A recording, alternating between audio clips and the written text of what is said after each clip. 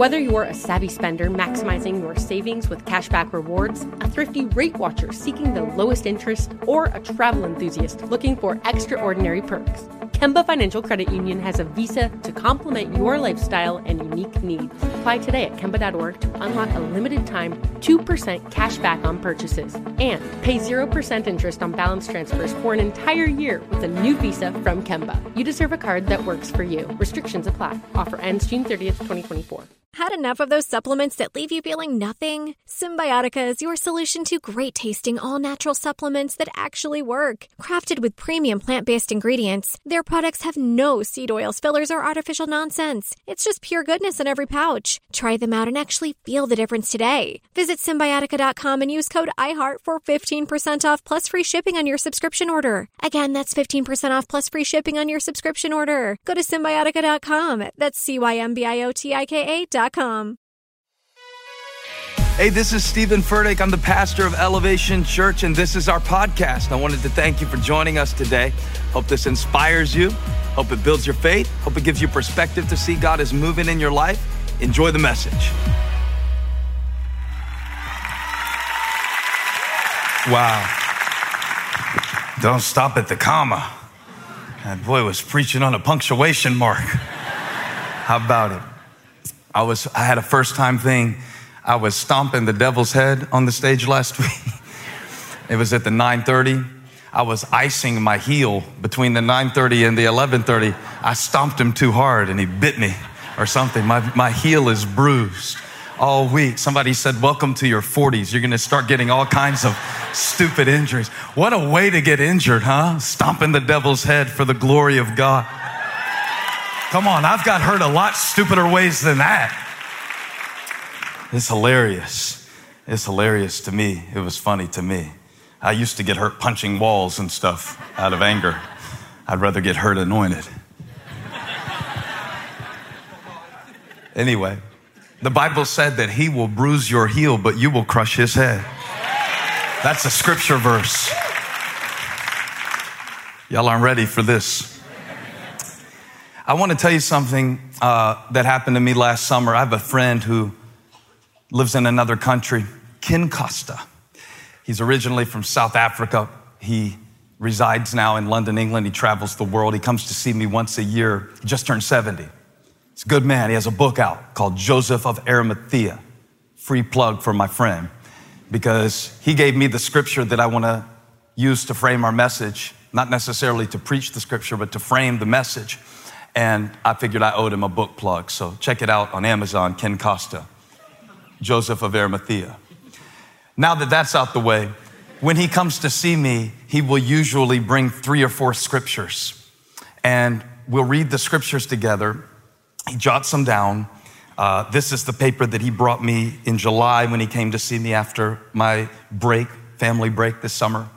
And he brought me these scriptures. And we sat on the porch and we looked at the scriptures, and the first one was Exodus 14:14, and we read it together, and he said, that's the wrong one. And so we moved on. He gave me Joshua 3:4, Isaiah 42:16, and then Leviticus 26:10. I probably shouldn't admit this, but I normally skip Leviticus on the Bible reading plans. It's not my go-to book to fight discouragement.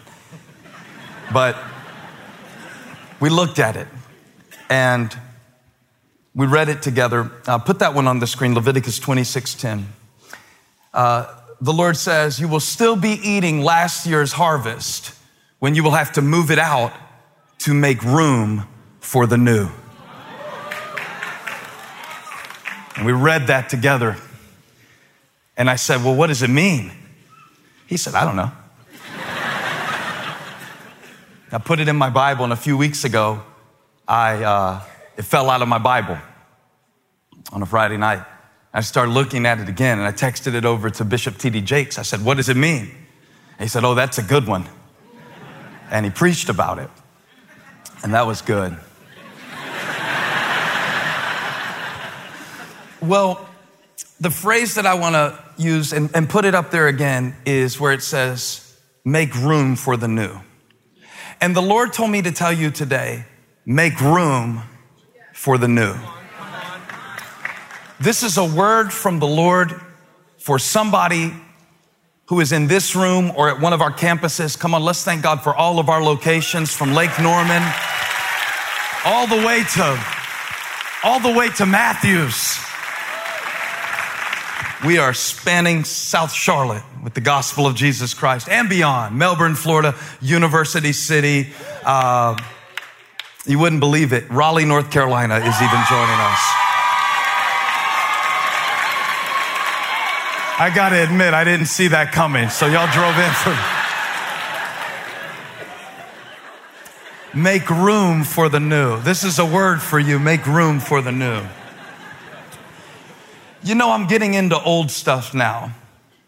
I've got about 80 records upstairs in my office at my house and a turntable, vinyl. Something about getting up and having to only listen to 3 songs at a time is preferable to having every song in the history of the universe on my phone at my fingertips. For some reason, I would rather listen through a scratchy analog representation of the music than a digital recreation of the music that fits in my pocket. I think there's something comforting about something that you used to touch and hold. Old, you know. I used to like something and be attracted to it if it was new, but now I like old stuff. I like old songs. I like Smashing Pumpkins. I don't need any of this new stuff. I don't need any of I like the old stuff. The hymns that I used to yawn through in church are the ones that I now write songs around as a grown man. And so a lot of things come full circle in your life that you don't appreciate at the time. But the challenge is now to hold on to the old to the exclusion of receiving the new. When I shared with you last week, we were given a picture of Peter, who was having to fight against the traditions and the customs of the well-meaning circumcised believers.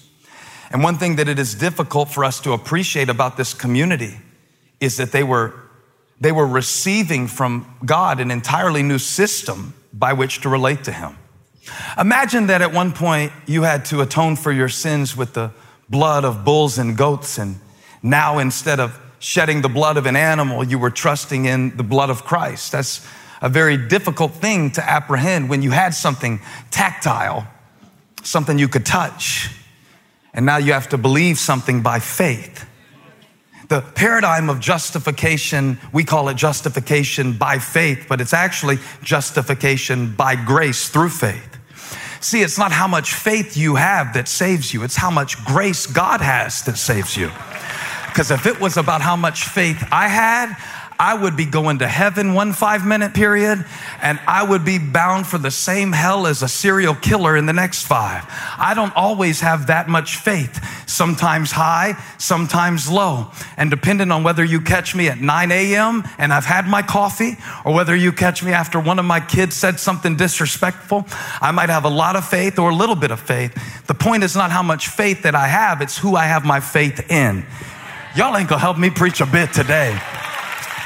This Bible says that it is by grace you have been saved through faith. And this not of yourselves, it is the gift of God, not of works, so that no one can boast. And think about this, God's people had always related to God through a covenant that was based on works, that was based on keeping the law. And now all of a sudden, in the passage I shared last week, not only are they learning to relate to God by faith, which is the hardest thing in the world, to just take it by faith. We talk a good game when it comes to faith. We say we're trusting in the Lord with all of our heart and leaning not to our own understanding, but it still creates a tension, which is how much should I trust God and how much should I try myself? This tension is written into the very script. The nascent days of the church were filled with this kind of tension. So the community, God's people, they are now learning to relate to God in a brand new way. Touch somebody, say, make room for the new. And just about the time they're getting used to this paradigm of grace, here come the Gentiles who were the ones they were supposed to stay away from.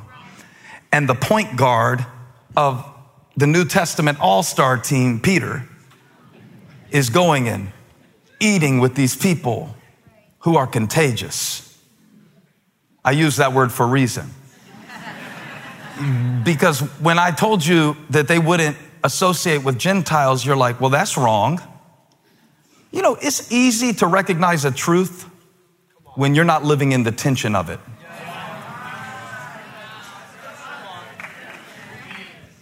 It's easy for us to look back on certain issues of racial segregation now and say, why in the world? But when you're living in the tension of it, when you're living in the tension, you can lose sight of the truth.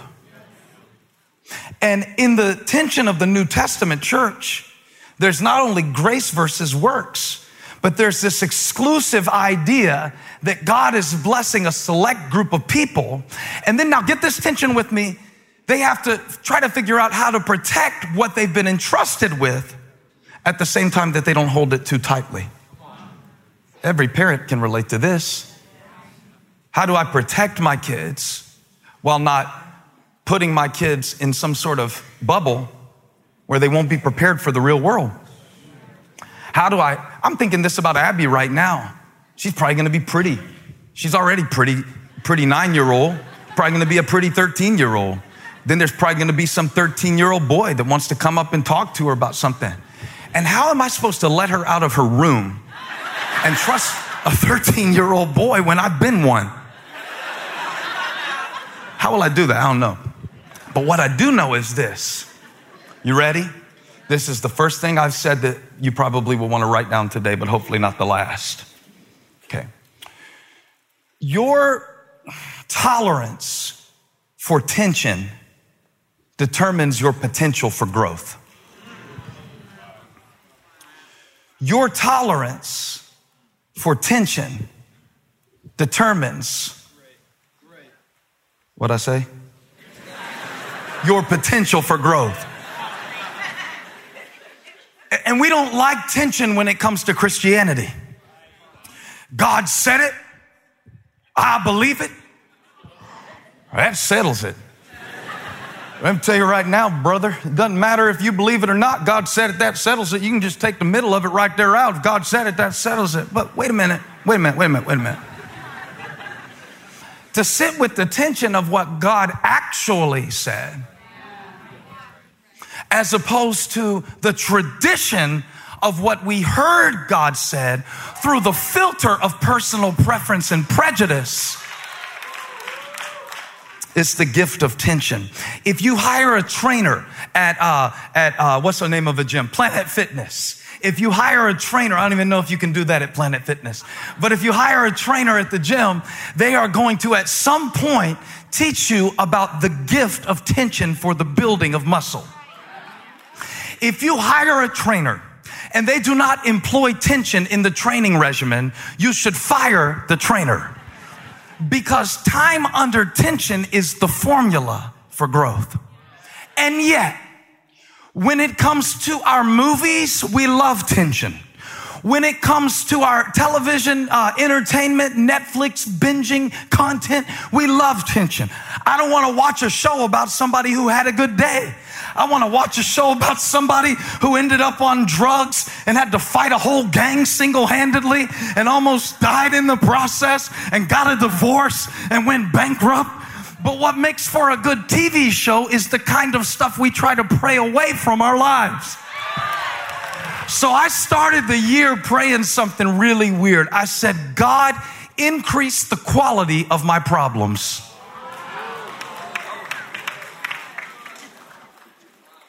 Lord, I want higher quality problems in 2020. The reason I prayed that is because I tried asking him in previous years, take my problems away. That was an ineffective prayer. He did not seem too interested in answering that prayer to take my problems away. In fact, it seems as if some of the things that came into my life in one season as a problem, some of the things that came into my life as opposition, were the things that God used to create opportunities for me to know him and make him known. So what's crazy, everybody say, it's crazy. What's crazy about Leviticus 26:10 is it can be interpreted as either a blessing or an inconvenience. Because the scripture said that if you live in alignment with God and in agreement with his covenant, this is the old covenant, which was by works. Remember, they had to conditionally receive the favor of God through certain behaviors in community. And so as Moses is giving them all of this law, they've been out of Egypt only for a very short time. They've constructed a tabernacle, which is a space where they can meet with God. And he says in verse 9, let's just get a running start at it. I will look on favor with you and make you fruitful and increase your numbers, and I will keep my covenant with you. Old covenant. The covenant that was established through obedience and works. It was still grace, but it was grace measured out through behavior. Can I teach the Bible on this particular worship service? So then when he gets to verse 10, he says, if you will keep your end of the covenant, then you will still be eating last year's harvest when you have to move it out to make room for the new. I'm so glad that I am not under that contract anymore. I really am. I don't want God to give me what I deserve. I don't want God to be fair to me. I don't want God to relate to me on the basis of how much I prayed last week. I really don't. I don't want him to treat me according to what my lifestyle would merit. And so we understand now, I think most of us in this church understand that this is the old covenant, but it's the same community. They have progressed from a point where they were wandering in the wilderness until we get to Acts chapter 11, and now they are becoming a church. Now, in that setup, I want to go back into Acts chapter 10, and I want to read the story to you again, or as we said last week, the whole story. You never really know the whole story. That's why you got to keep living. That's why you got to keep praying. That's why you got to keep believing. That's why you got to keep trusting. That's why you got to keep swinging, because you don't know the whole story. That's why you can't kill your kids. It might grow up and pay for your retirement or something like that, because you don't know the whole story. That's why you can't judge anything too soon. And you're going to see this in the scripture right here, is that in the midst of great tension, a great truth was shown. Make room for the new. Verse 1 says, the apostles and the believers throughout Judea heard that the Gentiles had also received the word of God. The gospel is spreading. It's spreading. I guess you could say grace is going viral. It's just out of control. Can't stop it. It's just all over the place. And they didn't like that because they are in the tension of trying to protect the old. And when you are protecting the old, what's new looks like a threat. When I asked my dad one time, are you threatening me? He said something, I'm sure you've heard this before. He said, it's not a threat, it's a promise. I was like, oh, he was 6'2". I was like, got it. I'm good. No further questions. It's not a threat. It's a promise. He said that. It's not a threat. It's a blessing. They were threatened by the blessing because they did not recognize it, and it did not remind them of what they were used to in their religious routine. Are you threatened by your very own blessings? Come on, Raleigh. They get used to it. I know y'all love the word of God in Raleigh. And so they are being blessed. The church is growing. That's exactly what they want. And sometimes God can be giving you exactly what you want, but the tension that it takes to produce the growth is super uncomfortable. We don't like tension in our Christianity. Rapture me, Jesus, and get me out of here. In the meantime, you need to pay your taxes and change your oil and do all the stuff just in case he doesn't get you out of it. You need to learn how to bring God into it.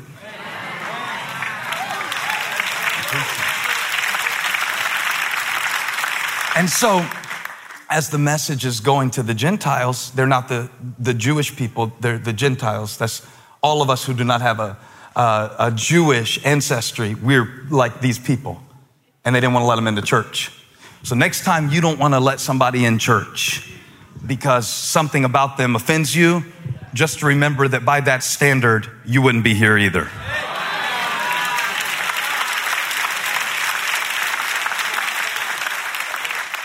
So the circumcised believers criticized him. It is a criticism that is birthed out of ignorance. And they said, you went into the house of uncircumcised men and ate with them. And starting from the beginning, Peter told them the whole story. He said, I was in the city of Joppa praying, and in a trance, I saw a vision. I saw something like a large sheet being let down from heaven by its four corners. And it came down to where I was. I saw something being let down from heaven, and it came down to where I was. When I read that, the Lord said to me, I'm going to bring it to you. When you are positioning yourself according to the peace and the purpose of God, and when you are present in the situation where he has placed you, God said all the other things that people run after, I'm going to bring it to you. If you want in on this word, shout, God's going to bring it to me. Come on, tell the person next to you, I don't have to chase it, stress about it, cheat to get it, violate my morality or my ethics. God's going to bring it to me. This is the covenant of grace. Watch this. I tried to get to God. I couldn't. So he ripped open heaven, stepped down to come inside of me so that the righteous requirements of the law might be fully met in us. No, I cannot achieve his holiness, but God's going to bring it to me. Heaven's going to come to my house. Heaven's going to come to my mind. Peace is going to come to my marriage. God's going to bring it to me. I want to shut the whole sermon down for a minute and give God praise by faith that he's going to bring it to me. What you need, he's got it. God's going to bring it to me. God's going to bring it to me. When I praise him, blessings come down. God's going to bring it to me. I don't have to beg him. God's going to bring it.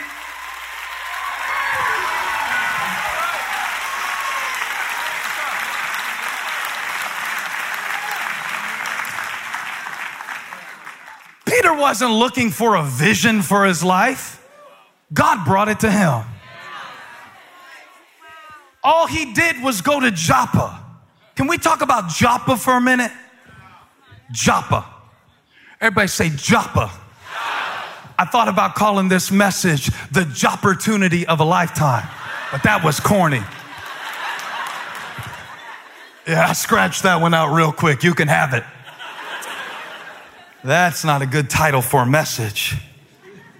But it got me that he was in Joppa, because I was like, Joppa. Joppa. Joppa, okay, it's a port city. I know that. They put the timber there. They would take the timber. And the timber came there when they built Solomon's temple. I think they brought the timber from Lebanon to Joppa because it's on the Mediterranean coast. They brought timber there, and then they sent it to build the temple. Oh, maybe Joppa is something where God takes the raw materials. Joppa, no, that's not it. Joppa. Why does it say over and over again he was in Joppa? Go to Acts 10, verse 1. It says it a couple times because Remember, Peter got in trouble. He didn't have to go looking for trouble. Trouble came looking for him. Well, y'all were shouting a minute ago. we just killed the vibe. I think we killed the vibe. Peter wasn't looking for controversy, wasn't looking for conflict, wasn't looking for problems. He was in Joppa because there was a woman in the church at Joppa who was very important to the believers there. And he was in Lydda raising people from the dead, you know, just the stuff you do. And when he was in the middle of this crazy revival in Lydda, which wasn't too far from Joppa, this amazing E-Kids volunteer died. Her name was Dorcas. Her Greek name was Dorcas. Her name was also Tabitha. And they asked Peter if he would come to comfort them. And he got there and he saw how important she was to all of them in Joppa. And he started looking at all the clothes that she sewed for widows, and she had a ministry to the poor. She cared about people. She served on the parking team. She cared about people. She worked on production at Raleigh-Durham.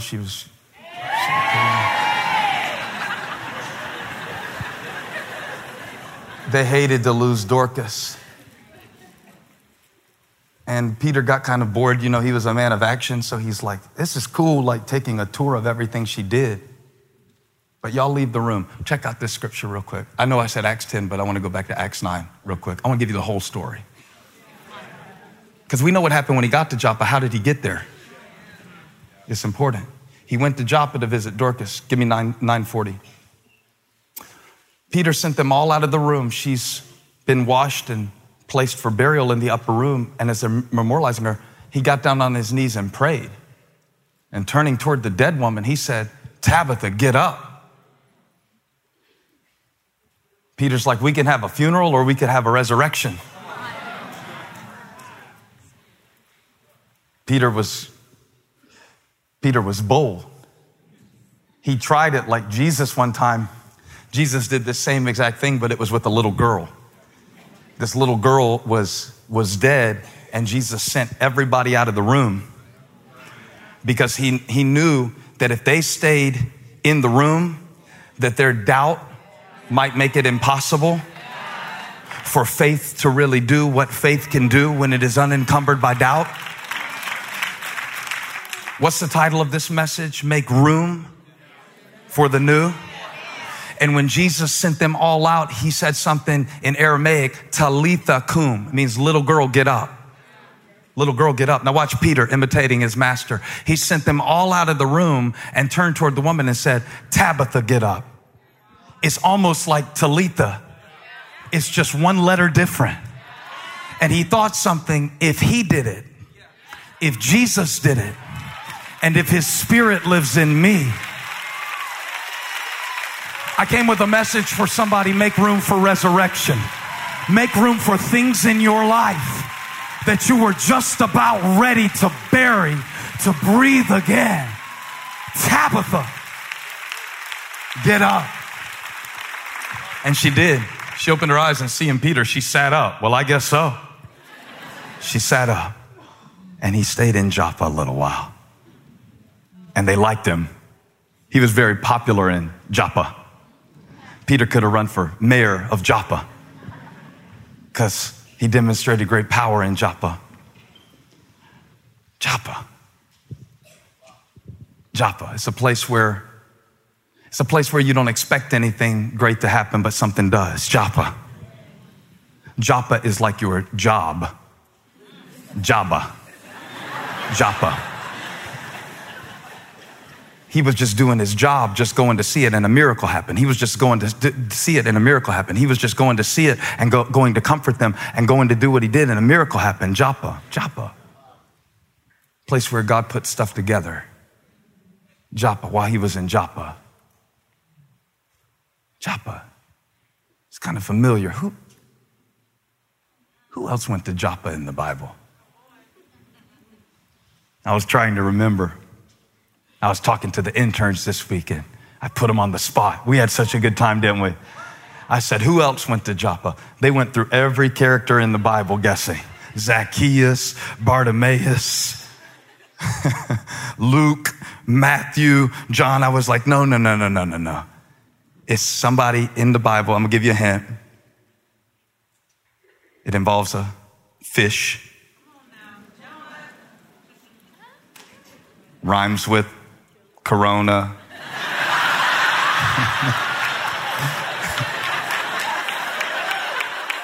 Jonah went to Joppa. But watch what he did in Joppa. You ready?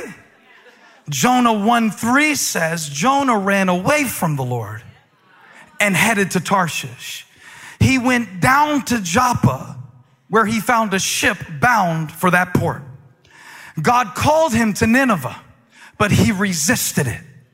He resisted going to Nineveh because those were not the people he expected God to bless. He resisted what he did not understand. He resisted what he could not conceptualize. He resisted what he had no frame of reference for. He went down to Joppa and boarded a ship heading away from the Lord. So now I've got a contrast, and I want to ask, what will you do in Joppa? Will you be like Peter, who when he got to Joppa and God sent him an opportunity to say, Peter, I want you to make room for something new. I want you to believe that I can break a barrier in your life. I want you to believe that I'm about to do something that your mind has not conceived. Will you be like Peter, who went with it? Or are you going to be like Jonah, who ran from it? Peter went to Joppa. While he was in Joppa praying, he saw something amazing that he didn't expect. And he looked and he saw a sheep from the four corners representing the four corners of the earth. God's like, I'm about to break all of your barriers. I'm about to break through your unbelief. See, we talk about making room for the new. You want to go have a yard sale or something like that, or put everything on. It's not about closet space. It's not about clearing out your closet. It's about the transformation of your mind. Do you have room for the new in your mind? Because they didn't. Peter didn't. When God showed Peter what he was about to do, like this is the way it always is. When God shows us something, we compare it to our previous point of reference. And then we start consulting our resources, and God wants to bring us new relationships. But watch this. If you're not ready for new people in your life, you will bring the same patterns to the new relationships that you brought to the old relationships. And we literally keep people out of our lives that God wants to send because we are holding on to the hurts from the one who have already left.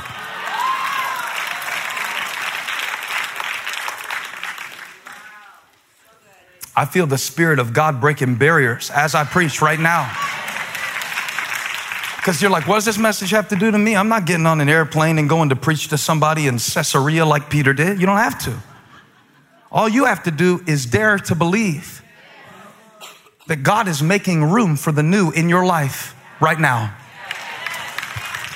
And even sometimes when it was painful for me and I thought I was losing things in my life, I wasn't losing it. God was moving it. Who is this for? I just need to know. Probably about 20 people. You didn't lose it. God moved it. He said you will still be eating last year's harvest when you have to move it out. Somebody shout, move it out, God. Anything that is in the way of me being who I need to be in this season, get it out of my heart, get it out of my mind, get it out of my habits. You can have it, God. I don't want it. I want what you've got. So you can't receive new miracles with old mindsets.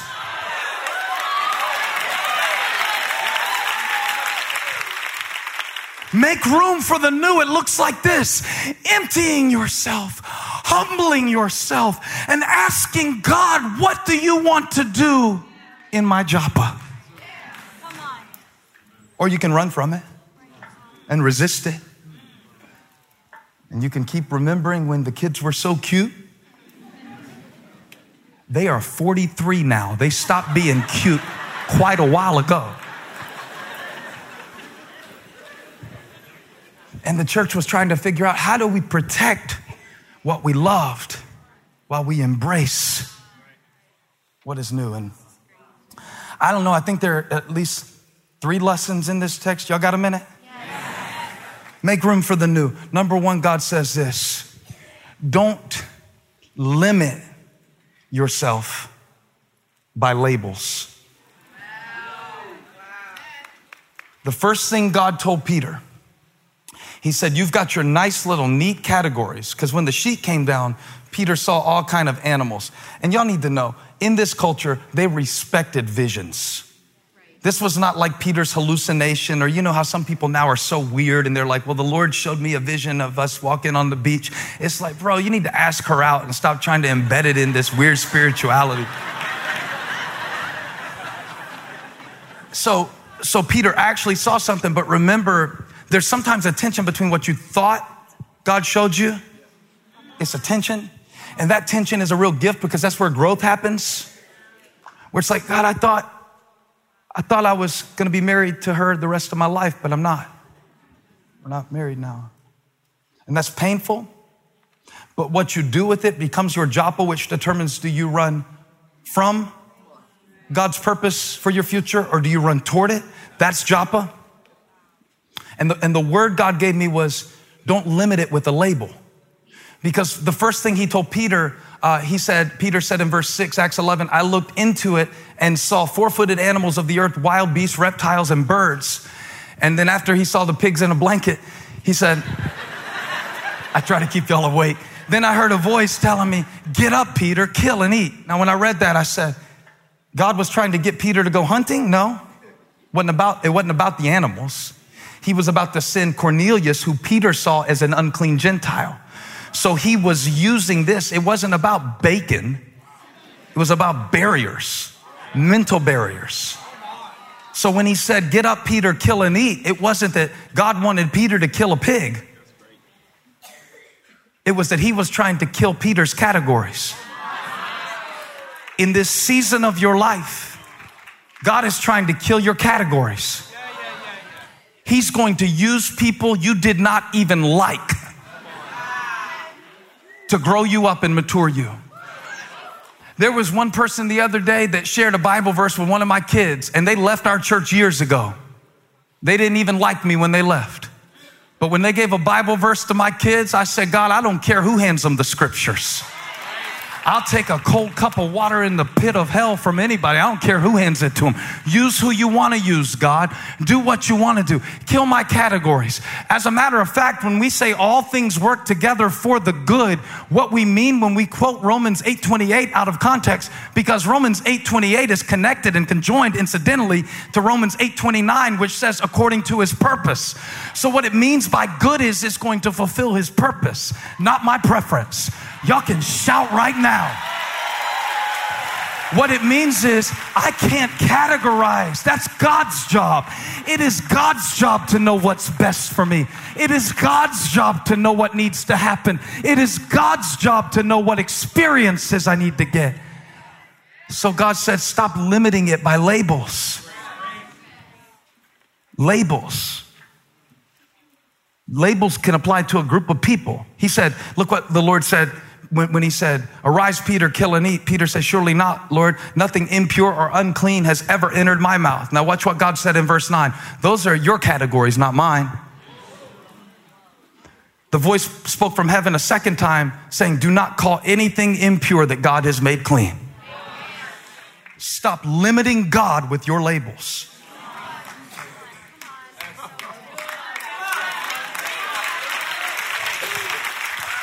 Most people that live in Charlotte weren't born in Charlotte. So you come here and it's like, I don't really like Southerners. Well, you stuck with us for this season. So do not overgeneralize the people that you have to live with. Now, the same thing can be said of any group of people, Northern or Southern or anything we want to mention. This is the problem. We are all so prejudiced, we stopped realizing it a long time ago. You're like, I'm not prejudiced. Prejudge. You do it all the time. I do it all the time. We think we know what is and what isn't going to be good all the time.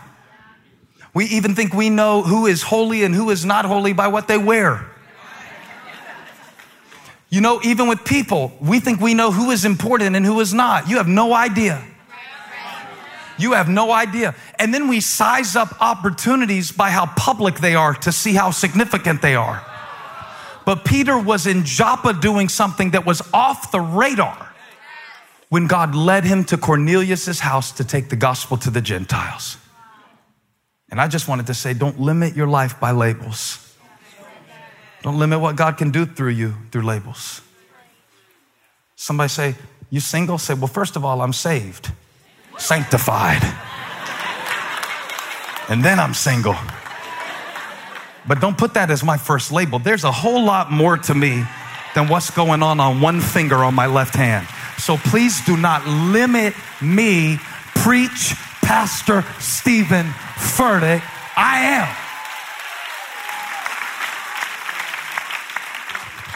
One guy said to me, he was like, your preaching has gotten more Pentecostal these days. All he meant was I yell more. And the only reason I yell more now than I used to is because when the church was small, I needed people and didn't want to scare them off. Now we got enough. If we scare a few off, a few more will come, and I can holler like I want to. I can preach like I feel it. Not theological, stylistic. So don't be limited by labels. I'm white, but I'm not only white. I'm black, but I'm not only black. Please do not prejudge me based on something I had no control over. I want you to get to know my character. I want you to get to see the God in me rather than labeling me. So don't judge me by ask Lil Nas X.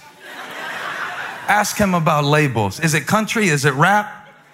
I'll tell you what it is. It's 1 billion streams. It's a Grammy. And it's multi-million dollars. You could take me right out this box and drive me to the bank. And God wants to do something bigger, but you will limit yourself with a label. And you limit others with a label. Who you can and can't receive from. Who God can and can't use in your life. What God can and can't use in your life. Oh, well, they're insulting me. Are they? Or is God using them to instruct you? I don't like it. Doesn't feel good. So don't limit yourself with labels. And number 2, don't be loyal to a lie.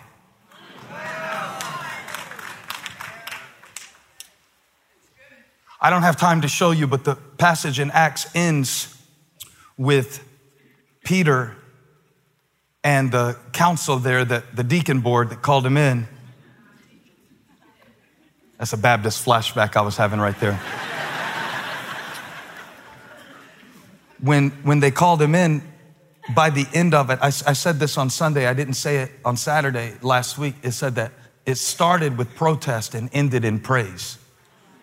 When they brought him in, they were protesting like we always do when God is doing something new in our lives. God, I don't like it, I don't like it, I don't like it. Now, everybody that hears new will hear something different when I preach. People will quit their jobs over this marriage. People over this message. People will quit their marriage over this message. Some will quit their job and their marriage over this message, and they're missing the point. Because what I mean is make room for the new in you. So you don't have to find out after you move to 5 different cities running from yourself that sometimes the environment is not the issue.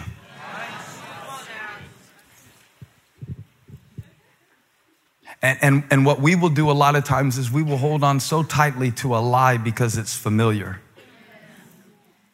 that we will miss what God is bringing to us by faith because we don't like how it feels. Don't be loyal to a lie. And my third one is don't be late. Don't be late. One thing the Spirit told Peter that I wanted to say to you through the power of the Holy Spirit today. Yeah, you got it. They're so good in the back. They anticipated my verse. I love them. Acts 11:12 says that the Spirit told me to have no hesitation about going with them. Don't be late. Because if you hold on to what's old, the way you thought and what you wanted and how it was, you might miss today's miracle trying to hold on to yesterday's blessing. What am I holding that's old? It's keeping me from receiving what's new, what's now, what's here. I don't mean that we don't value tradition and experience and continuity. That's not my message. But the scripture said in Leviticus 26:10, you will still be eating last year's harvest. That's the old. When you will have to move it out to make room for the new. It's not that the old was bad. It's just that the new is here. A new covenant, a new day, a new season. Some of you are really destabilized right now in life. We all go through these seasons of instability that really test our faith. And God gives us this tension in these moments to see what will we do in Joppa. Run from God or run toward God. And if that's where you are today in Joppa, I mean in a psychological sense, obviously not a geographical sense or a spiritual sense, an emotional sense, trying to figure out, God, what are you doing in my life? I've never seen this before. I've never felt this before. I've never been in my 40s before. I wonder what you will do in Joppa. The thing about God's blessing is it rarely checks your schedule to see if this would be a convenient time.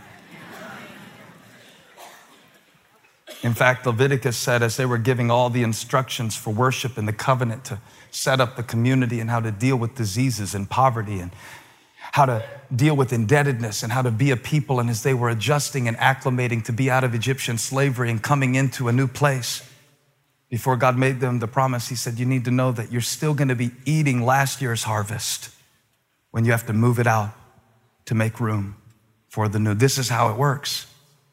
You're not even used to it yet. And here comes something new. And you have to learn to multitask your miracles. You have to learn to multitask your miracles. You have to learn to move between things and to trust God and keep giving, keep going, and keep trusting and keep believing by faith.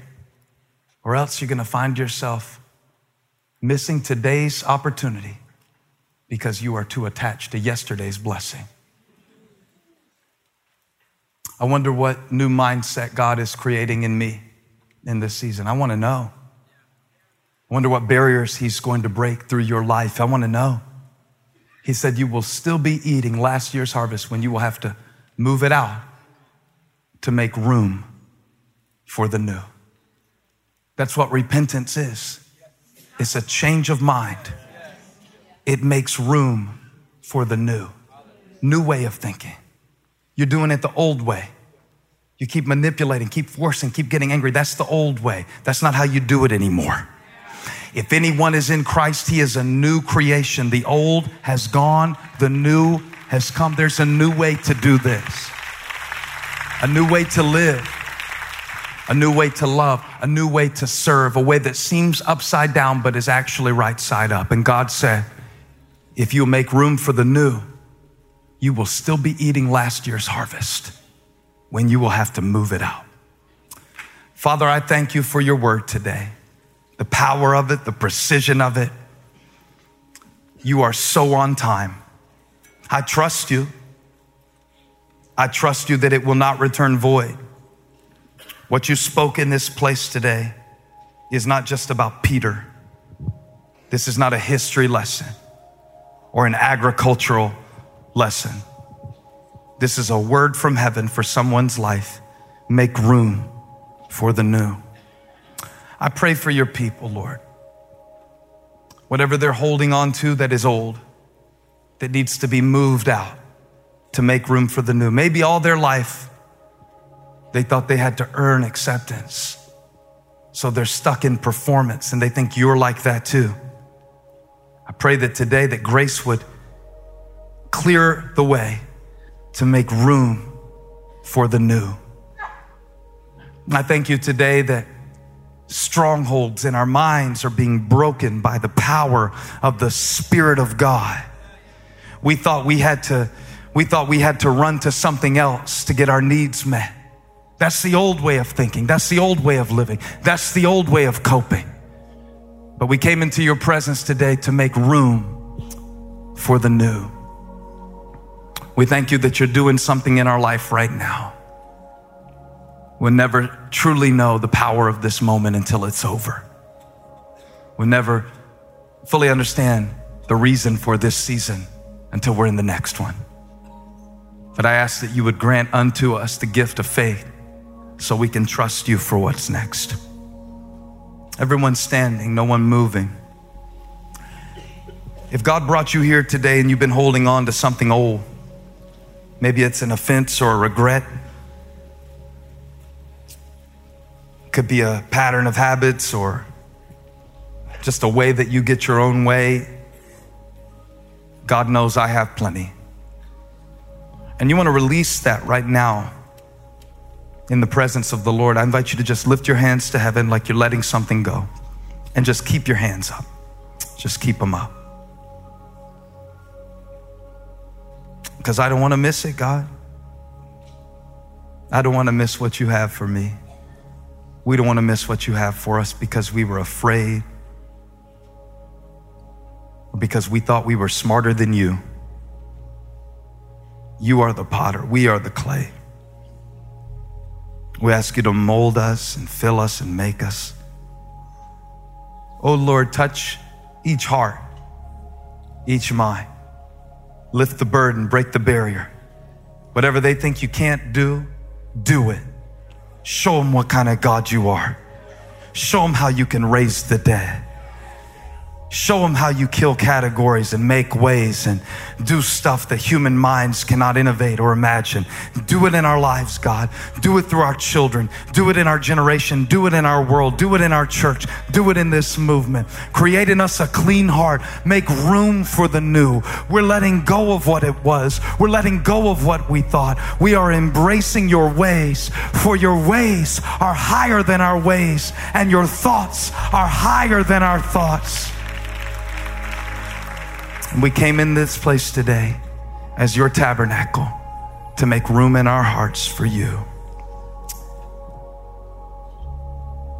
Lord, if there's someone here today who needs a new beginning, who needs to be saved, who needs to be brought into the family of God, right now in this moment, would you touch their heart and bring them to faith in Jesus Christ so that they can be saved and forgiven and set free?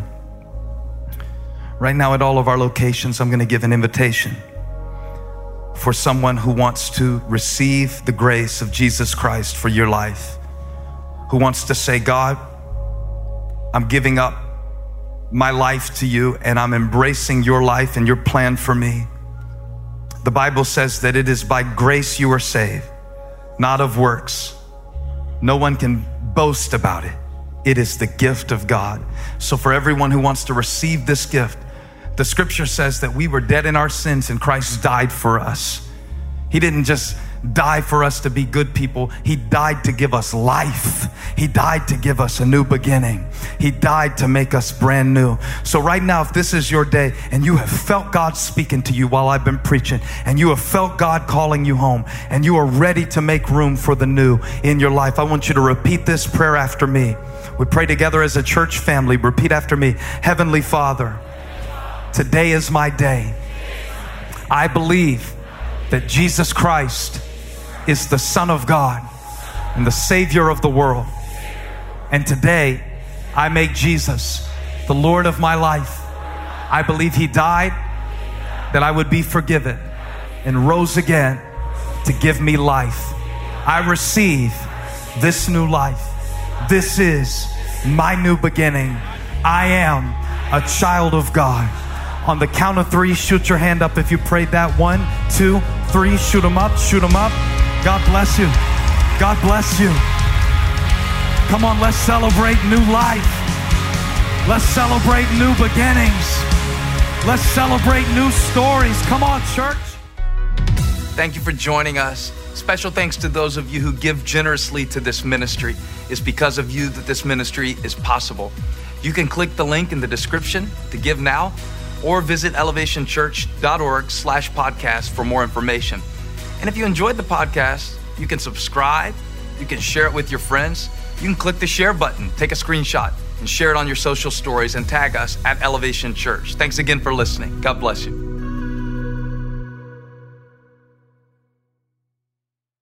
What's up, y'all? Janice Torres here. And I'm Austin Hankwitz. We're the hosts of Mind the Business, Small Business Success Stories, a podcast presented by iHeartRadio's Ruby Studios and Intuit QuickBooks. Join us as we speak with small business owners about the tools they use to turn their ideas into success. From finding that initial spark of entrepreneurship to organizing payments and invoices, we've got you covered. So follow and listen to Mind the Business, Small Business Success Stories on the iHeartRadio app or wherever you get your podcasts.